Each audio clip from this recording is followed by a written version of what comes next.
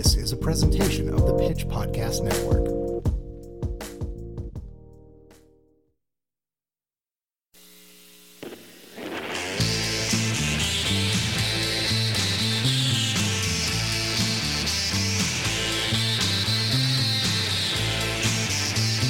Hello, and welcome to Streetwise, the podcast extension of the Pitch from Kansas City. I am your host, Brock Wilbur, and the editor-in-chief of the podcast. How is everybody doing? Are you having a warm day? Hopefully so. Seems like the terrible Arctic blast is beyond us. There is a Twitter account called Midwest versus Everyone that really loves to sum up our approach to things in fun meme format. They had a tweet the other day that was just describing Midwesterners with their windows rolled down while they drive in 50-degree weather because they don't want to waste such a warm, beautiful day. And that was absolutely me today and will continue to be me for some time. Don't care, just like to feel my hair in the breeze again without it freezing in the process. I hope everyone is doing well out there. Getting very excited for the women's soccer team coming to Kansas City. We have some great players coming in. Just finished watching a big women's soccer international cup game where I kept trying to find one of our new players on the American team. And it turns out that she was on another country's team. She's coming here, of course, at the end of this, but playing against us for now. And I was like, okay, loyalties are divided. Excited for her to come here. Oh, and there we are. My cat Bernstein snuck down into the basement. He's not allowed to be here. And now he is trying to get out. What he loves to do is break in whenever I open the door. Usually stop him. Didn't see him come down this time. And then he immediately decides he doesn't want to be in the basement anymore. So, yep, that's what he does. He just bats my leg with his forehead, letting me know he's here and unhappy. Bud will get out of here soon, I promise. Today on the show, we have a really fun rock star interview coming up later. We will have Nick's Music Corner as per always. Oh my God, Kat, stop rubbing your face on everything. I live down here so you don't get fur on things. Oh my God, you're banned for a reason, and you are just rubbing it in my face. First up today, though, our friend Jason from Stolen Dress Entertainment is reading an article from our most recent magazine. It is J.M. Banks' article on Brian Shannon.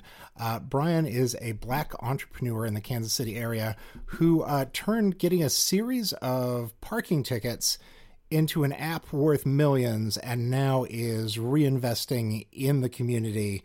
It's a tremendous story, and I'm so glad that we got to report on it. Here is that. What We Do in the Shadows. The Secretive Rise of Brian Shannon by J.M. Banks.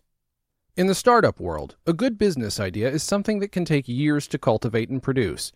Or you can just be Brian Shannon. That seems to be working out. If you aren't in the local entrepreneur scene, you probably don't know the name. The 37-year-old St. Louis-born CEO and author is completely happy with his name remaining unknown. Yes, a foreign idea in steep contrast to our current age of maximum exposure and a constant self-promotion.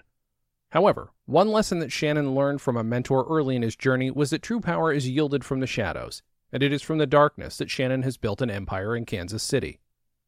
Shannon left college at UMKC with a business degree, but also a massive pile of traffic tickets from the campus parking authority. Combining that education and experience of having to deal with the tedious task of managing his traffic violations led Shannon to the idea of creating TicketRx LLC in 2015. Initially, the company and its technology started as a platform to help average drivers resolve traffic issues.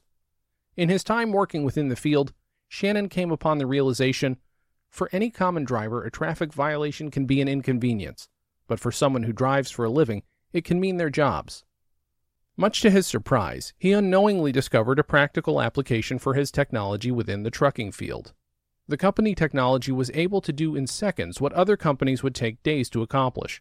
For someone in the trucking field, a couple of days could mean a lot of money for a driver. Here in the U.S., truckers are held to a strenuous point system called a CSA score, Compliance, Safety, and Accountability, which carriers that employ drivers use as something like a credit.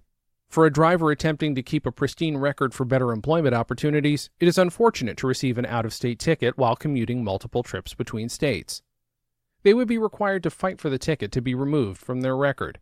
As TicketRx made the pivot into this new arena, a competitor spotted them out and a bidding war ensued within the top two companies, both within the field which caters to the driving records of the countless members of the trucking industry. Within 2 years of starting his business, Shannon was able to have one of the most spectacular and unexpected entrepreneurial exits from a Kansas City startup in recent years. Even though the story of TicketRx LLC from genesis to wrap spanned only the course of a couple of years, Shannon's journey was neither easy nor a pleasant one, to say the least. He recounts his earlier days courting mentors in the business field and the difficulties making contact. Those individuals that I reached out to would say to you that they reached a point where they knew I wasn't going anywhere. I was so resilient at calling, emailing, and talking to a friend of a friend for an introduction, he says. Shannon credits his determination to being able to build a core group of mentors. They were established, legitimate businessmen who recognized the hunger in Shannon and took him seriously. As most individuals in business or any field that requires a great deal of time and dedication, any time given is an investment. Fortunately, Shannon was able to find local mentors from all backgrounds. Though a busy man and constantly short on time, Shannon never declines a request to listen to a young entrepreneur going through the struggle of getting their idea off the ground. According to the new mogul, I have to know that person is serious, because you live and die by who you stand next to. Brand equity is extremely important to me, because you are either building your brand or your brand is demising. Even though he has seen a vast amount of success at such a young age, Shannon has no intentions of stopping and coasting on past accomplishments. There's never this point where you have officially arrived. There's always a next step, or next level, the next thing you have to do, he says. Shannon will now tackle the role of first-time author as he is scheduled to release his book Bootstrap to Exit. Shannon credits books like The Alchemist by Paulo Coelho and The Four Agreements by Don Miguel Ruiz for providing invaluable tools along his journey in the power of literature to shape minds. Kansas City has seen its fair increase in the number of Black and minority small business owners in the metro area. Considering the lack of mentors, Shannon hopes his book will be a much-needed resource within the urban core. Shannon truly sees the importance of legacy. While helping the next generation of up-and-coming entrepreneurs in the community arise is important, nothing gets higher priority than his role as a father and husband. The Shannon family is at no loss for business-minded individuals. While Shannon pursued his dream, his wife, Lucretia Shannon, used her experience as the backbone of the household to author her own book, The Real Life of a CEO Wife. Even 3 of their children have gotten in on the act that Shannon calls the highlight of his life so far. In the spirit of good old-fashioned American ingenuity, the kids ripped the stuffing from their stuffed animals and packed it into their own self-made paper figures that they dubbed Stuffies. Their father watched as they set up a table in the driveway to sell their creations. I'm just going to be honest, I didn't expect them to sell anything, jokes Shannon. To his surprise, these pieces of paper with cotton began to sell out on the block. Shannon recounts a line from Jay-Z. I would rather die enormous than live dormant. He is living it in himself, and he can see the influence in all those around him. Through fearless hunger, bold risk, and humble dedication, Shannon has ended up becoming a figurehead of the Black entrepreneurial sphere in KC. He chooses to work from the shadows, and despite his many personal successes, this path may be his most important role yet. And now, ladies and gentlemen, oh my God, the cat is putting his tail in my mouth. Please, bud. Tail out of the mouth. Why are you so extra weird down here? Ladies and gentlemen, it's Nick's Music Corner. Hello, I'm Nick Spacek, music editor for The Pitch, here with this week's local music recommendation. Hey, there's a new Nan and the One Night Stands album. It's called High Caliber, and it just dropped last Friday, February 19th. The new 5-song EP from Schwervan's Nan Turner features co-production by Chase Horseman, and the track we're featuring, Lion, has Liz Weiler of the Vedettes on bass, Pat Tomic of the Rainmakers on drums, and backup vox by Don Don and Tracy Flowers. It's a Le Tigre meets Luscious Jackson track, but High Caliber also features the dream pop of the opening cut, Yeah, and the sunny sounds of Other People's Feelings as well. It's all truly excellent, and you should hit up nanturner.bandcamp.com to hear the whole thing. Here's Lion.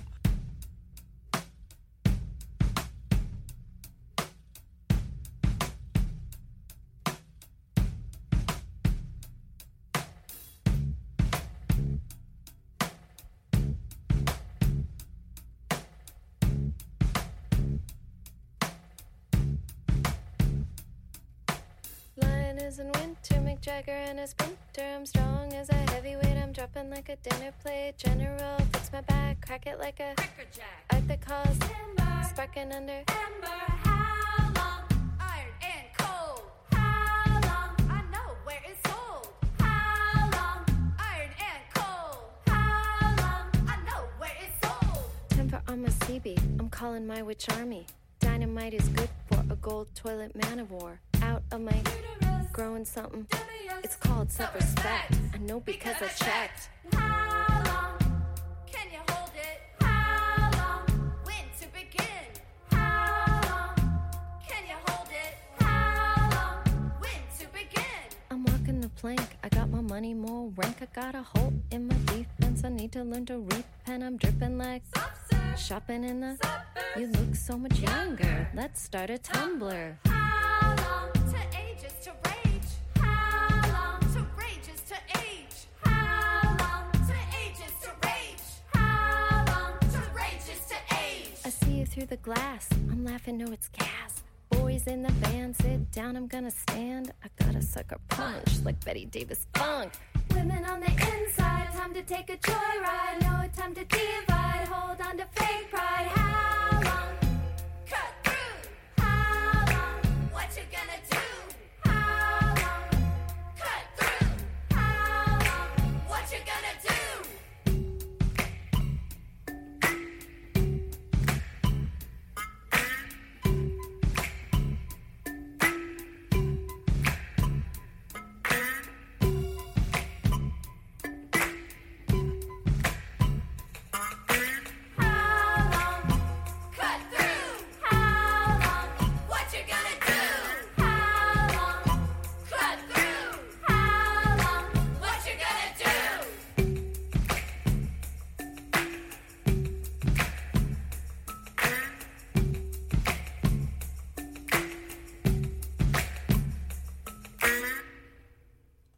And now we're doing something that's kind of fun. Nick Spacek, our music editor, who you might know from Nick's Music Corner. Nick had the idea of talking to the band that he last saw before coronavirus hit on the 1-year anniversary of the show where that happened. So I thought I would do the same thing. And that show for me was the band Murder by Death. Murder by Death sounds like a death metal band. It's a wonderful country rock band, features a cello. They do concept albums about things like The Exorcist or Old Wild West Town, sometimes both at the same time. And they have long been a fixture of this part of the country. They aren't from here, but like when they come through Lawrence or KC, they're just old hat. They're friends. Everyone here knows them because they've been doing this for 20 years, and they're so incredible at what they do. So on the 1-year anniversary of them being my last show pre-coronavirus, and it being one of their last shows before shutting down for a year, I talked to their lead singer, Adam Turla, about what this has been like, especially because Murder by Death has done an incredible pivot this year into Patreon, into doing albums, into finding a way to make it through as musicians in a time where musicians can't tour. And that includes the darkest imaginable Christmas album, which I highly recommend that you look up. It is exactly what you would see in your head if somebody told you the band Murder by Death was doing a bunch of Christmas music. Anyway, here's my discussion with Adam. Are you recording video? No, absolutely not. Cool. Okay, then let's leave it. Good. My wife keeps trying to get me a ring light throughout pandemic. I was like, no one cares what I look like. It doesn't need to. I seriously looked at myself before this because I was like, oh, it's a video thing. I should look at my face, which I have not done in a year. You know, like so I have a giant beard. I was like not looking at myself, you know? It's just like, I'm not going anywhere. Yeah, who is there to impress? Right before this hit was the first time in my adult life, I was like, I should put away all the band shirts and like buy some professional adult attire, a couple of nice suits, and now just like sweatpants every day. Who the fuck for? I haven't bought a single piece of clothing since like I bought the stuff that I wore on that the 20th anniversary tour. Farewell. Oh my God. It feels like that now. But Boy. that So yeah, was a hell of a Freudian slip. yeah, that is as bleak as I suppose the subject matter is. So the angle here for this series that we're doing is a bunch of us are interviewing the last bands we saw before shutdown.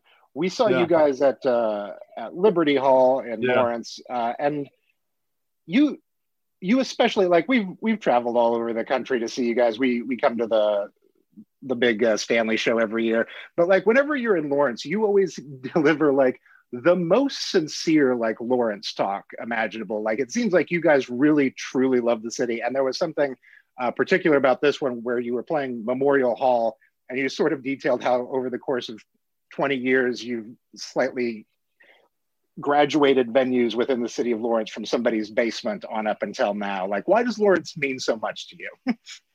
Well, so it's one of those places that was one of the earlier cities that we started feeling like, not that we weren't just like playing, but that we started to meet and befriend people in, and cities that responded to us. And so, I mean, I've been going back and like, I've been just writing a ton of our history. And like the first cities that we ever played out of town were like Iowa City and Champaign-Urbana.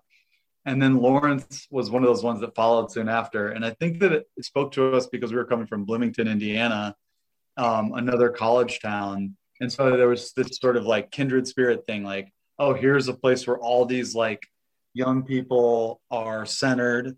And here's a place where in a state that's kind of like, you know, I don't know, just like it's like whatever. It's the blue circle in the giant red blue square. oasis in the middle of it. Yeah. Or just, and not even to politicize it, but just like it's the place where anybody who wants to do anything interesting often finds themselves, if not for entertainment, for work or for education. You know, those cities have a big impact on people. And, you know, I mean, it just becomes it was something for us that we saw this thing in Lawrence. We're like, oh, this is okay. And, you know, we knew about all the Lawrence bands from, you know, people who are just like a little bit older than us. Like we had seen like the Anniversary and the Get Up Kids and like, you know, there's all those bands coming out of there at the time. So it was familiar to us. Do you have any recollections of this 2020 show in Lawrence that would have set it aside from? Yeah, I mean, the big feeling that I have attached to it was, well, one, we were excited to see Liberty Hall because, you know, it's fun to like, there's something about that's like the main strip, you know, Mass Ave, where you like, I do the walk every time. I just walk the strip, and you walk by and say, "Oh yeah, you remember that show here with so and so," and you just kind of like go through like, "Oh yeah, I bought this book. I remember at this bookstore." Or Will Pepple's dad used to run Everything But Ice right there, and like all these like funny little like memories of the city. And that show, it will definitely be connected in my brain as the last show from that tour that felt like normal at all, because it was like all the COVID reporting was coming out and we were wary, and we were definitely like, I don't know, maybe it's just on the West Coast. I don't know. You know, we were sort of on that date. We had just played the night before and we drove through the night. We played Denver, which was the biggest club show we've ever played. So we're like just reeling with excitement, and the tour had been doing so well. We show up in Lawrence for our biggest Lawrence show, and that was really, you know, we were excited about that. And but we were also starting to become like concerned that the tour was not going to finish normally. At that point we were thinking, oh, maybe they're going to have to reduce the capacities or something, because there was no talk of just like all of civilization shutting down yet. And yeah, so I mean, no, seriously, like we're on the road monitoring it every day. We're on the drives, reading everything we can. But, you know, we're seeing like venue capacities being reduced to 75% or whatever. we're like, okay, well, nothing yet in Kansas, so we're okay. Where are we at tomorrow? We were in Columbia the next day, and then we had 2 days off. And during those 2 days off, right after that, it was like, oh, some shit is going down. And then like we started to see, you know, like I think in Iowa we had sold like 500 tickets, but only 400 people showed up. We're like, there's something happening. They're making the decision for us at this point. Yeah. Yeah. Well, people were starting to react, and we were like, oh, okay. So this is getting around and it's making people concerned. And then it was like, you know, a couple days after that Lawrence show was the day that, like 10 minutes before we went on stage in Minneapolis, I got basically the last bit of information I needed from our agent and manager. That they were like, yeah, the tour's over. Like you gotta get home now. And so we were like, okay, I guess we'll play this fucking show for 2 hours. It was just so depressing. Like to play, you know, a couple days later, the difference between the Lawrence show, which was really fun with like a little bit of worry and a lot of joy, though, you know, it's just the people were just having a great time, us included. And then like a few shows later, it was just like really hard to play. But did you go out on that one with like was that a night of multiple encores? Just like, fuck it, it's the end of the tour. Let's. No, I mean we did a typical. Yeah, I mean we did like two songs, but that's pretty standard. And then we were just like, all right, good night. We didn't talk about it. We didn't want to say anything because we were just kind of bummed about it, and we're like, well, we'll figure it out tomorrow. And so we basically, there was a chance that it might not all be canceled, but we knew that the next day's show was canceled. And we're like, maybe we have to go to do some of the shows, but not all of them. And the next morning, it was just like the morning of Friday, March 13th. It was bizarre. I mean, everything shifted that morning in the touring world. Like we were getting bombarded with emails from promoters, just like, it's canceled. Like it's where, you know, we have to postpone it or whatever. And our thing was, we're up in Minneapolis and we live all over the country. And so it became, how do we get home? Right. You know? And we have people in Oregon, Colorado, Georgia. Everybody went their separate ways. Like people jumped on flights. Sarah and I drove from Minneapolis to Louisville, Kentucky, had to pick up like 2,000 pounds of merchandise in Chicago that we had mailed for the shows there. And we had to rent a vehicle because we had mailed so much stuff because we were selling so much merch that we had to rent a vehicle. It was this crazy logistical nightmare, canceling flights, canceling European tour, canceling hotels, trying to get refunds for probably $100,000 of expenses. Like, I mean, it was insane. Like it was, my March and April were just, and then we have our restaurant, and it was like, oh, now the restaurant's going to get in trouble. And it became this whole other thing. It was wild. It feels particularly funny and or bad that as in the process of trying to like make sure that you're safe in a pandemic, you also had to crisscross the country for merch. That seems like, I mean, it was on the way, but it was just like, we were, you know, in our minds, it was like, oh, well, they'll probably be back to having shows in a couple weeks. And it's like filling up their building. And we were just trying to be polite, I think. But I'm glad I got it because we have been selling that merch on our web store like for a year now. And like, you know, we got it. So it was already paid for, you know. But yeah, it's just the logistics of it. Like, and I was definitely like straight up depressed. I mean, I was depressed because I had put so much personal work into this tour, into all the bookings and logistics and marketing the ticket sales and like getting all the artists together for the art. And like, I had put so much work in, and going and playing the shows was like the last 5%, you know, but then it was just like, oh, it's gone. And it was crazy, but I got over it pretty fast. Like it was just like, I was looking forward. We were going to be done with the tour in like 2.5 weeks. And so I was like looking forward to the break that would mean. And then I didn't get that break, you know, I went straight into pivoting. And I imagine that this period is depressing to you in the same way it was to fans, because there was sort of this, it's the hope that kills you thing where like everyone kept being like, so this festival's still on for 2 months, or it's been postponed till August, and you were like, I just don't think it's happening, but maybe I'm still keeping those plane tickets for that one. Like, so the reality of, they underplayed, I think they really underplayed like how long shit was going to be shut down so people didn't panic. And I'm not blaming anybody, because I have no idea what I would have done if I was like in a position of, trying to explain this to people. But, we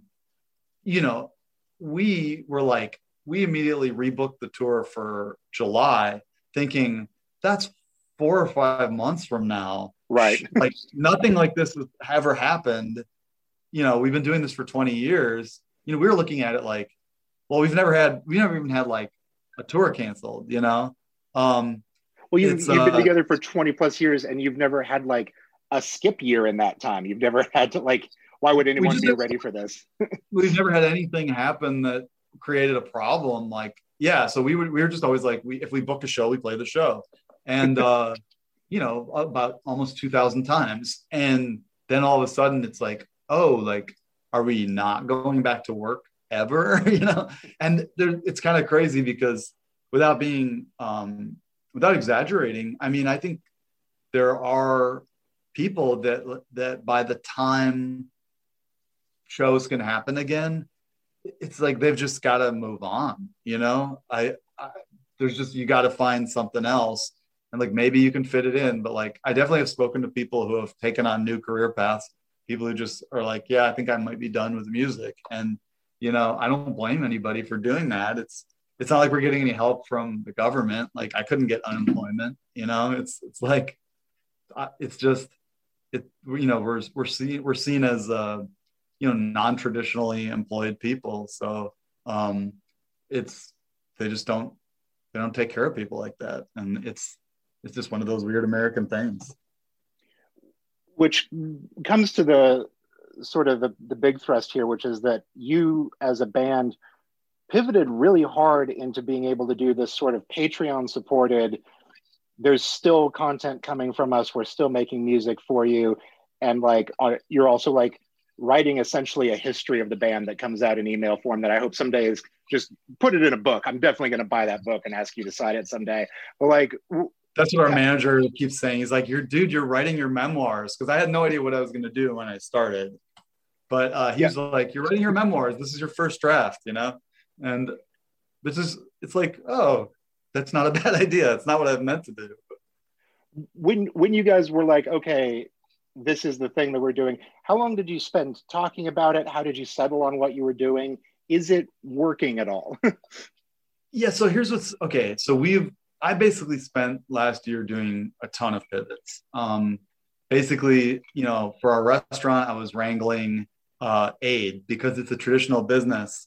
There was aid available. And so we were, I was like applying for grants, just doing tons of bank related stuff and accounting, and like, just trying to basically make sure the restaurant was okay, because we wanted to make sure that all our employees were taken care of. And then eventually we reopened and we wanted it to be safe for them. So I did like a ton of that. And because I was so in that mode, we got home from the tour and I was like, oh, we need to, like, we owe all this money, because we basically had bought like tons of merch. We had all these expenses. I had to pay my crew. I had to pay my bandmates for the shows they had played, but the specific timing of the tour, having to go home from it, was very bad. It was like, you basically spend all this money to go on tour, and then and you're just counting on it. And then all of a sudden, like, eventually the tour starts to like generate money, and you make all your money at the end, kind of. And so that's what you get paid out of. Well, I couldn't pay anyone. So we ended up doing a Kickstarter like in May, and just people fucking showed up for that. It was insane. And so we're like, oh my God, thank God. Oh my God. So I got all our bills paid. I paid my crew. I paid my band, eventually paid myself for the shows that we had played. We didn't have enough for the canceled ones, but well, they weren't canceled, postponed. But so then that was May, and it got everybody like comfortable. But then we start to realize like, oh, this tour is not going to happen in July. It's just not going to, it gets to May and it's like, I don't feel good about this. And so we created another backup plan. We pushed to March, like the March we're about to have. Well, that's not happening. Like we are working on finishing yet another postponement. And, all we can do is we basically ask everyone we know in the industry, what do you think is the next postponement? And you try to figure out like who's got any kind of input. So around September, I started to feel like, well, I don't think this tour's happening in March, and you basically, it's all these dominoes where it's like, it just keeps you, I didn't even get depressed about it like anymore because it was so far away from happening, and it just felt like, okay, well, we just need to come up with something. And I started to feel bad because like different band members, had like, when they weren't on tour, like they would be like servers at like, one of them works at an oyster bar, another one is a bartender, and that's just the pickup gig that a lot of musicians have for when they're home. I was like, man, I don't want them to go out and do that like all the time. If they can take less shifts and I can supplement it somehow, I want to try to figure that out. And so Sarah and our manager Drew had been pitching me on Patreon for like a while. They're just like, you should do this, you would be good at this. And I'd be like, I really didn't want to. And I was like, I never even like I would not sign up for a Patreon because that's just not how I consume stuff. But then I started writing it and I was like, oh, I like this. This is fun. I at least like the writing. And I figured out a way to do it that I thought was, it's just storytelling. The way so for anybody, listening, it's essentially what I've tried to do is we have like little features, like, where we'll do like, here's a lesson on, our bass player showing how to do the bass part for one of our songs. And here's, why I wrote this song, what this is about. And we'll do stuff like that. But then the overarching concept of this Patreon is to do a multimedia memoir starting from the very first show and following our comprehensive list of shows and going through and just saying, what do I fucking remember from this? And what are some interesting stories? Why is this show important? What else is happening at this time? And I'm going through all our albums too. I'm actually, when I'm done with this call, I'm currently writing about the recording process for our first album. I did one for our EP already, but this is like our first album, like The Exorcist. And it's so wild just digging in there and trying to figure out what you remember, like it's, we're talking about now, it would be 19 years ago in March, when we recorded that record, and we were 19 years old. And, so it's just a long time ago, to just think about, like, to try to pull some stories out of it, but then you start writing and it just comes out. Now, as a band that has 2,000 plus road gigs and who enjoys having some whiskeys on stage, how does that impact memory 20 years on? How many of the early stories are really coming through for you? It's to answer that question honestly,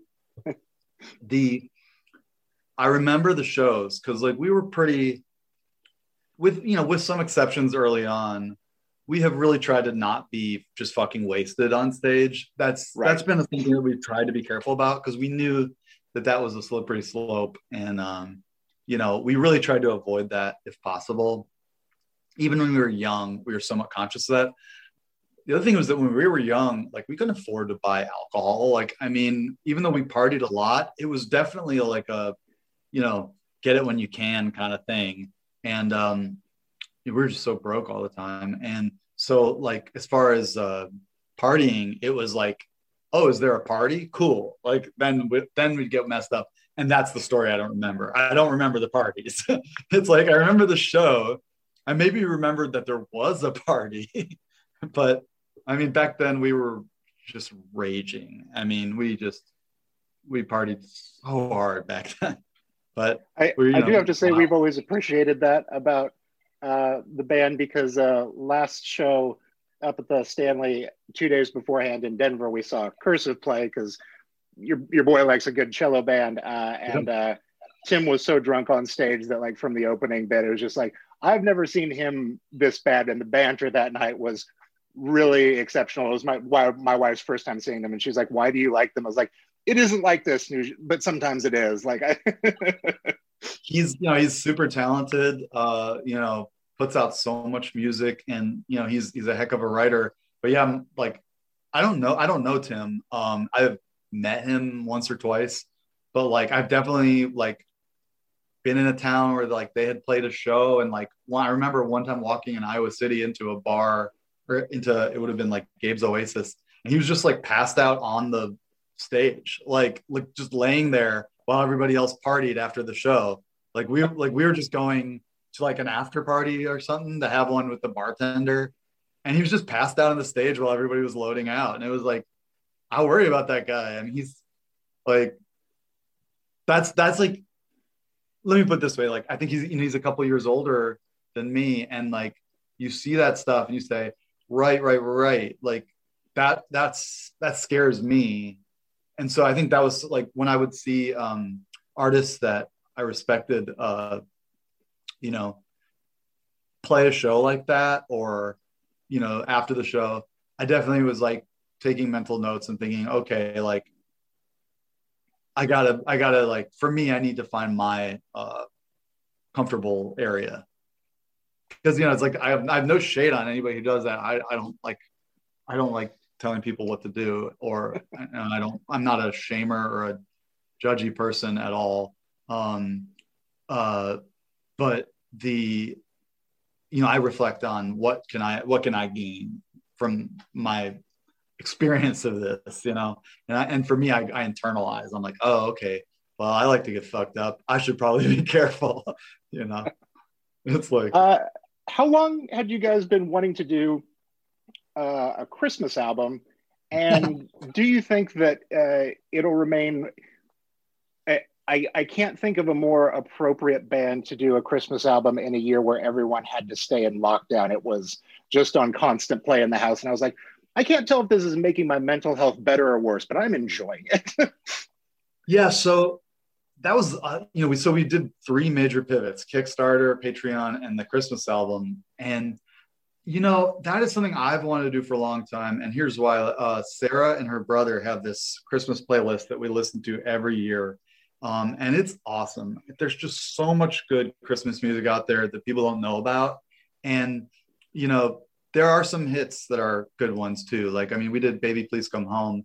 That song's undisputably good. Like, it's just fucking great. And it's like, Darlene Love's amazing. And so we looked at it like, okay, how do we make a Christmas album? And it ended up changing so much from the original version. I had kept a list on my phone for about 8-9 years of songs that I wanted to do when we had time to do a Christmas album, and we never had time to do it. We recorded a couple in 2014, and then I was going to maybe use those and add, and then we just didn't get around to it. We've just been busy or focused on other stuff. And then this opportunity came up, and we realized like, well, we don't really want to get together and rehearse in a traditional way. So we decided to do that record. Dagan, our drummer, recorded from home in Oregon.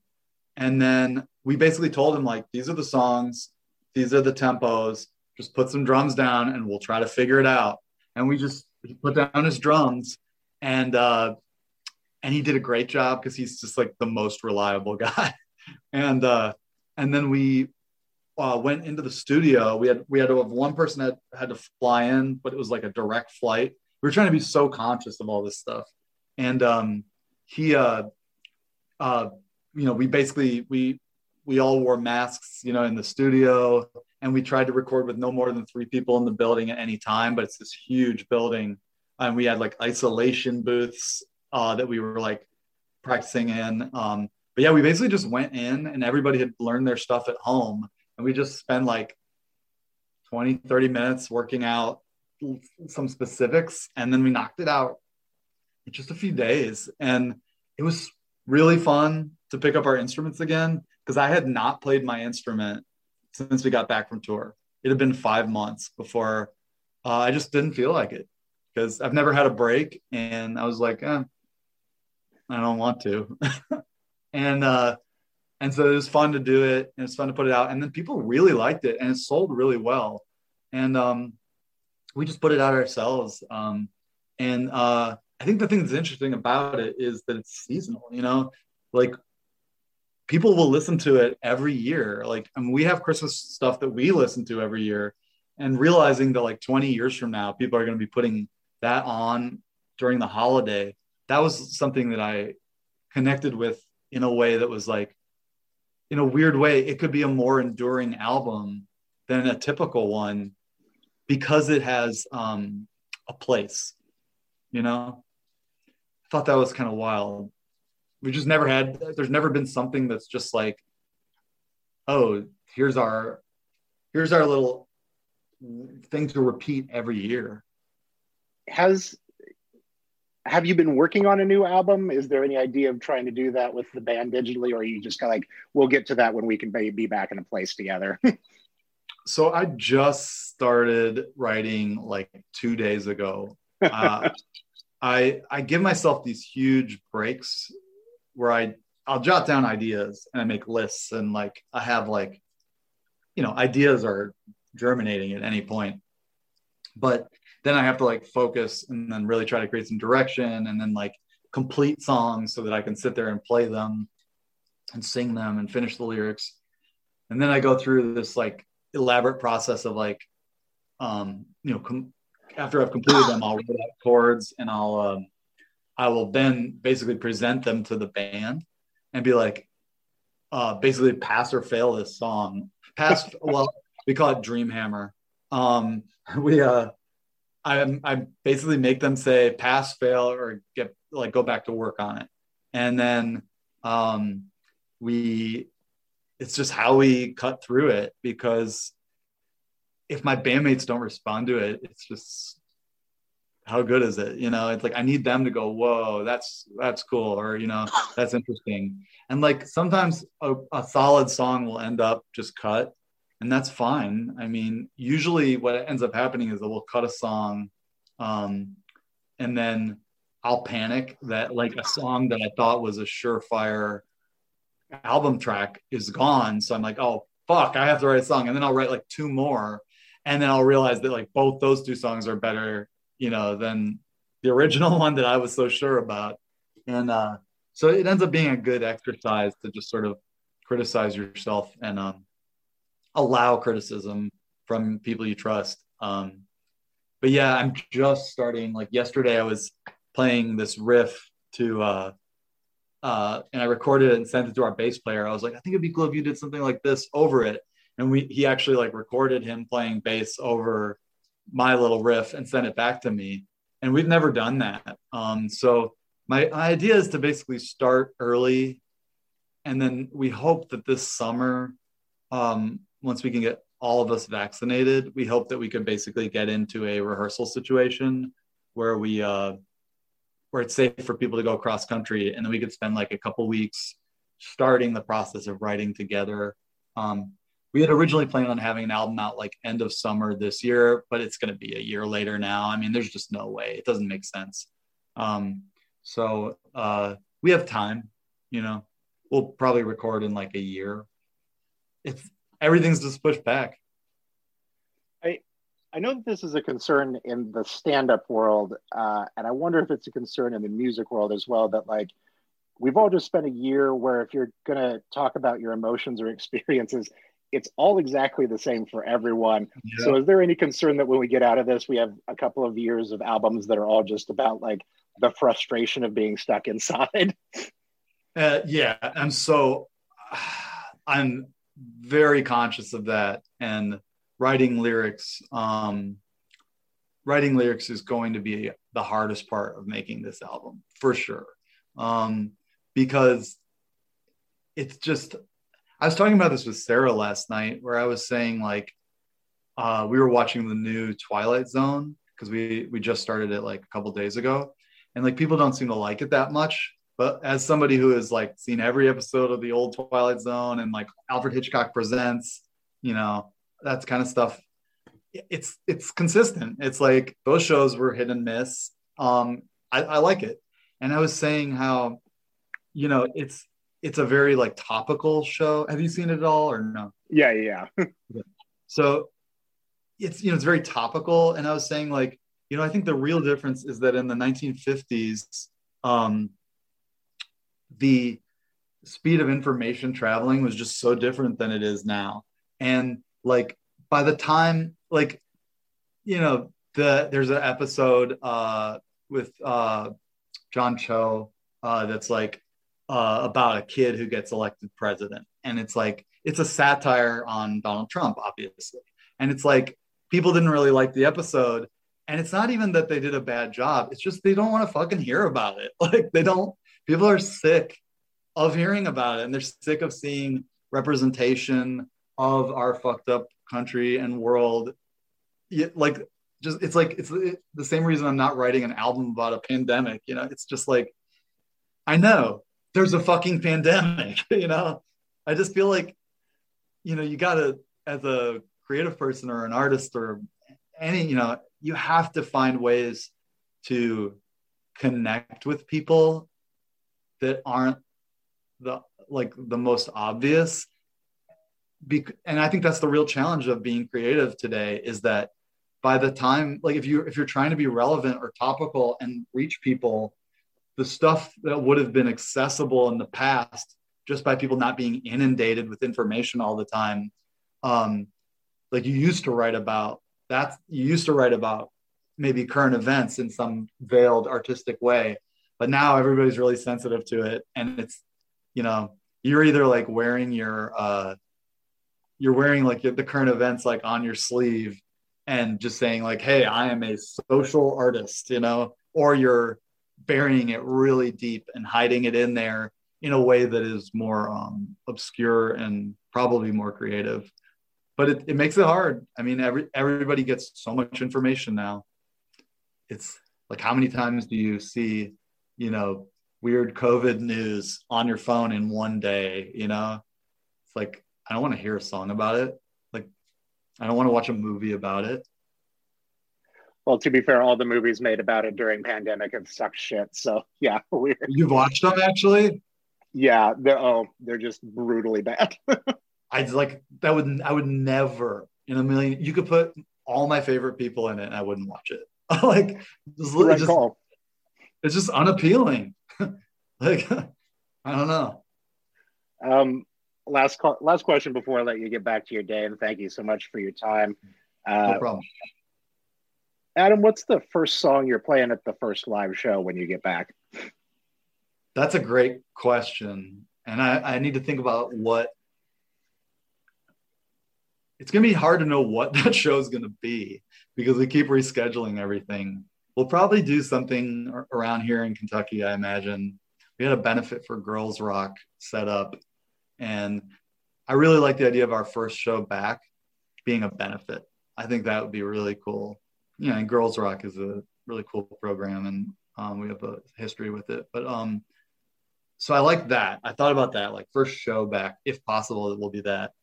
And it's like, you know, local and just, it's going to be crazy playing live after that long. I think for some people, they're just like, oh, I can't wait. I am nervous as fuck. Like, I'm going to hate it. I promise you, I will be smiling and there will be moments that will be fun. I will be a nervous wreck and it's going to fucking suck for me because I'm going to be freaked out about remembering stuff. I've never had a break like this. And, but the first song,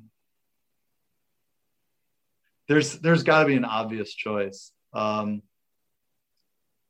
some lyrical turn. I don't know. Terrible answer. Do you have an idea? No, I'm not telling you what to play. Yeah. Maybe the one that's jumping in my mind right now would be funny just to be shitty is we have a song on the latest regular full length Only Time that's basically just about like drifting in space alone for like years and years. And it's like, it's basically just like a shut-in song. And so it would be funny to start with something that's like, you know, that sort of leaning into the like the reflective I've been shut in thing, and then to get into the fun stuff, but fake them out with some depressing shit. That's a good Band-Aid to pull off. Adam, have yourself a wonderful day. I can't wait to see you guys live again, and best of luck. Loving everything on the Patreon. Can't wait to read your album one right up. Yeah, I'll probably be harsh. We'll see. Ladies and gentlemen, that has been the Streetwise podcast from here at The Pitch. I am Brock Wilbur. Thank you so much for listening in. Thank you for supporting what we do. Stop by thepitchkc.com. Oh my God, Kat, you have to stop hitting me. We are almost done with this. Yes, you're going to see upstairs again soon. I promise that you will see the other cats. Oh, you're knocking things over. Wonderful. Visit thepitchkc.com. Read all the excellent stuff that we've been writing. Absolutely check out the Port Fonda article we put up last week. It is, I think, award-winning journalism, definitely important for the community to be reading. Thank you guys so much for listening in. If you ever feel like tossing us a few bucks or being a supporting member of what we do, all that information is found on the website. But mostly just take care of yourselves, be nice to each other out there, and get ready for summer. Oh my God, please give me warmth. Please let me go outside and just walk in a park by myself. I've earned this. All right. Thank you so very much. Pitch in and we'll make it through. Love you. Bye.